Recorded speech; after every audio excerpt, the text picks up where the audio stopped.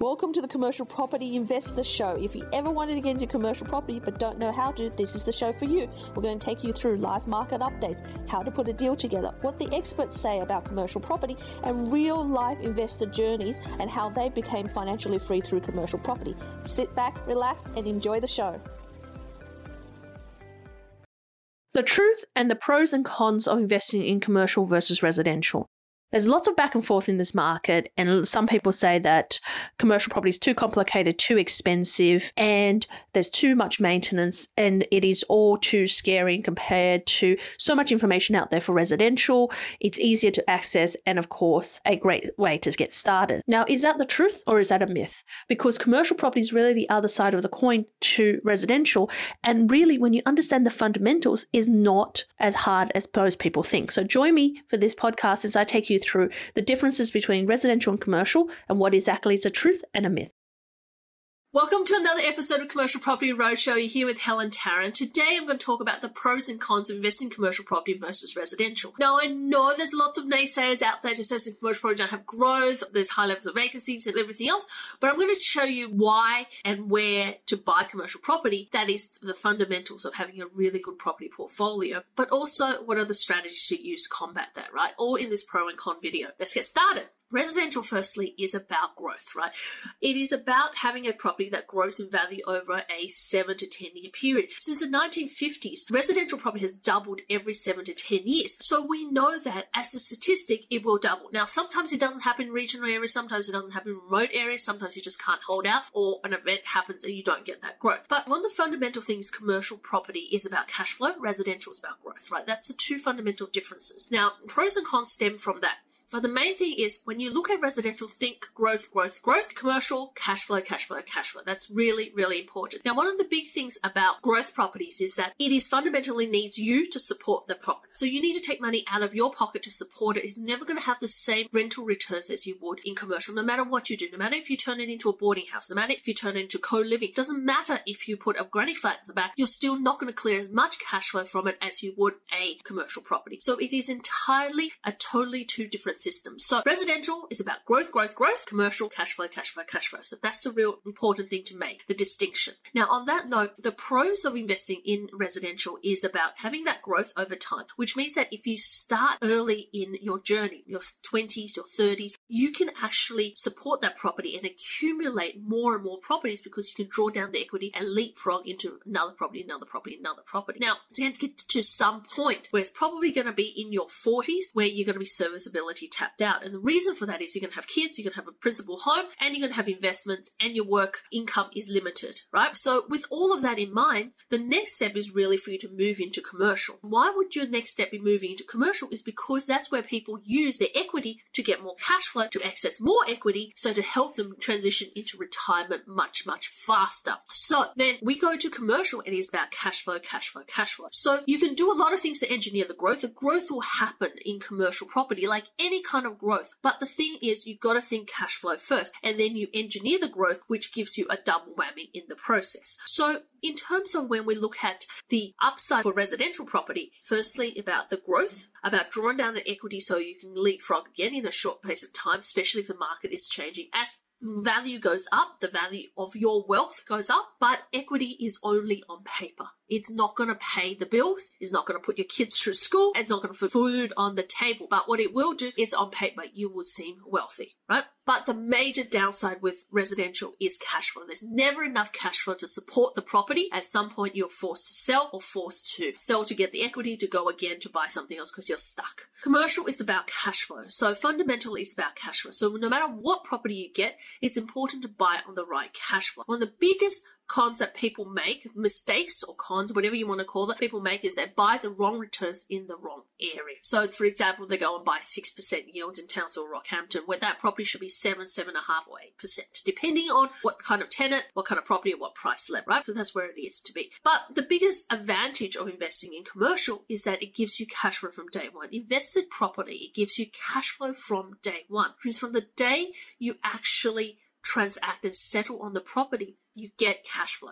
And it doesn't matter if the cash flow is $5,000 a year or $50,000 a year. The thing is, you start being positive and the property services itself plus the deposit you put into it. And that doesn't happen in the residential space. So for example, you're buying $1 million property. You need either a 20 or 30 or 40% deposit, depending on your LVR level and your servicing. You need to draw that down from your residential space. But the value of that drawdown is 6.5% at the moment. And you put that into a commercial property, you need a property that can service both the deposit and the loan. And a commercial property can do that above 6.5% towards 7%. So anything in regional at 7% can service both those loans, right? Which means that there's no pressure on you and it's 100% dependent on the property. Plus the property still give you a little bit of positive cash flow. So it's win-win for you. So biggest benefits and rewards with commercial versus residential. Number one of the rank is growth for residential, cash flow for commercial. That's the two big differences. And if you combine both, they actually complete the circle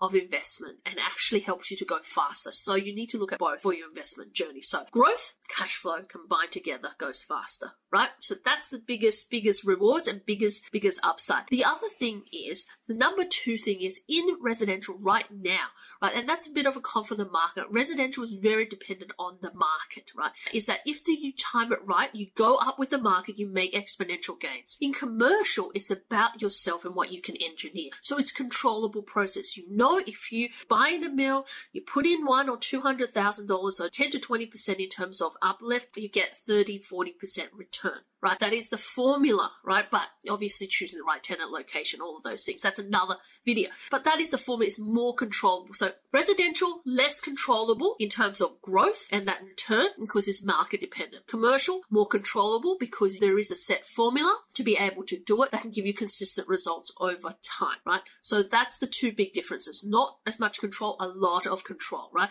The same with your portfolio with the commercial. You can go and choose. And we've got clients who have unencumbered residential properties and they need to access the equity. They can go and access the equity by going to really high regional town and get a 9% yield, and then access the equity, do their first deal, and then move forward to the second deal and third deal. And that helps to unlock their patterns, right? Or lock their portfolio when it's stuck together, right? So that's what it is for, right? So that's difference. Less control, more control over this side as well. So that's a fundamental difference. And then thirdly, it is about everything is individualized in commercial versus residential. And it's a gross lease versus a net lease. And the reason I talk about individualization is when you buy a residential property, the loans are very much broad-based across the market. So you know if you buy an investment property, it's going to be 3-bedroom, 2-bedroom, 4-bedroom plus 1 bathroom, 2 bathroom, 5 car spaces, 2 car spaces, 1 car space, whatever it is, right? You know what it looks like. The bank knows what it looks like. It does a valuation. The valuation is cheaper and off they go, right? It's cookie cut in that. Commercial property is not like that. Commercial property loans are property dependent. So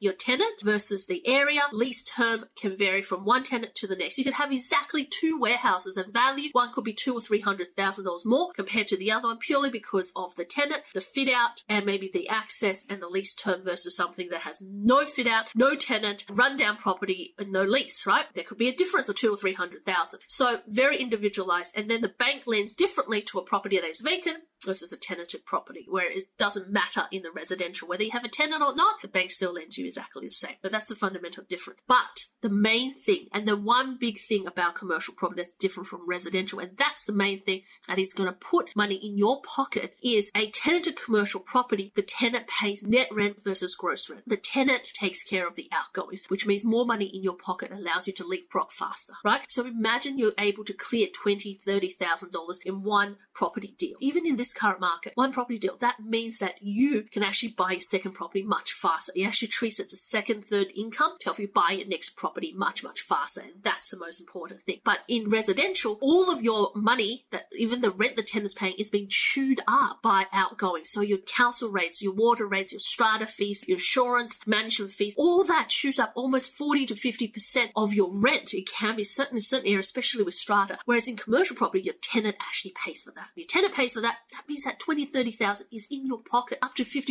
is in your pocket, allows you to subsidize your lifestyle, accumulate, save for the next one. That's how you can leapfrog, right? One to the next, right? So in commercial property, the biggest difference is commercial property is traded on net rent basis, residential traded on gross rent, right? So there's more money in your pocket through a commercial property than there is in residential. Now, So you should have both in your portfolio, because by investing in both, it's going to help you move further, faster, but you've got to start with one or the other, right? And build, right? And that's one of the things that Unicorn really specializes in, is transitioning you from residential to commercial. We actually really understand that on a fundamental basis, because we've done it day in, day out, transition from residential to commercial property. And that's really important for you to get started. So if you are looking to get started, click the link below, booking for a strategy call, also join our community, because it's really important for you to join our community, find out more about commercial property and how to get started, our webinars, our meetups, our recordings. So all of those things, right? And also check out our book as well. So all of those things are down below, but otherwise check out unicorn.com.au, helentarrant.com. Hopefully you enjoyed that podcast all about residential versus commercial, and it's given you some clear indications or clear guidance on which one to get started with. It doesn't matter which one to get started. The most important thing is that you get started. The most important thing is you start to hit your goals. And the most important thing is that you identify clearly what your goals are. Is it positive cash flow because you want to retire? Is it leverage through equity, so therefore you need growth properties?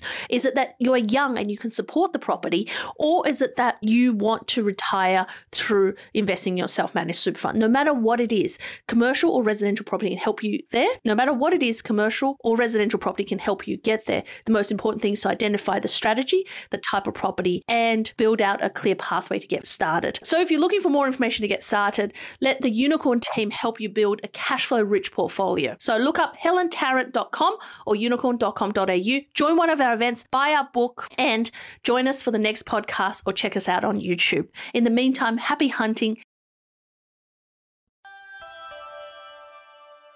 You've been listening to Commercial Property Investor Show. Tune into the next episode to find out how you too can replace your work income with passive income through commercial property.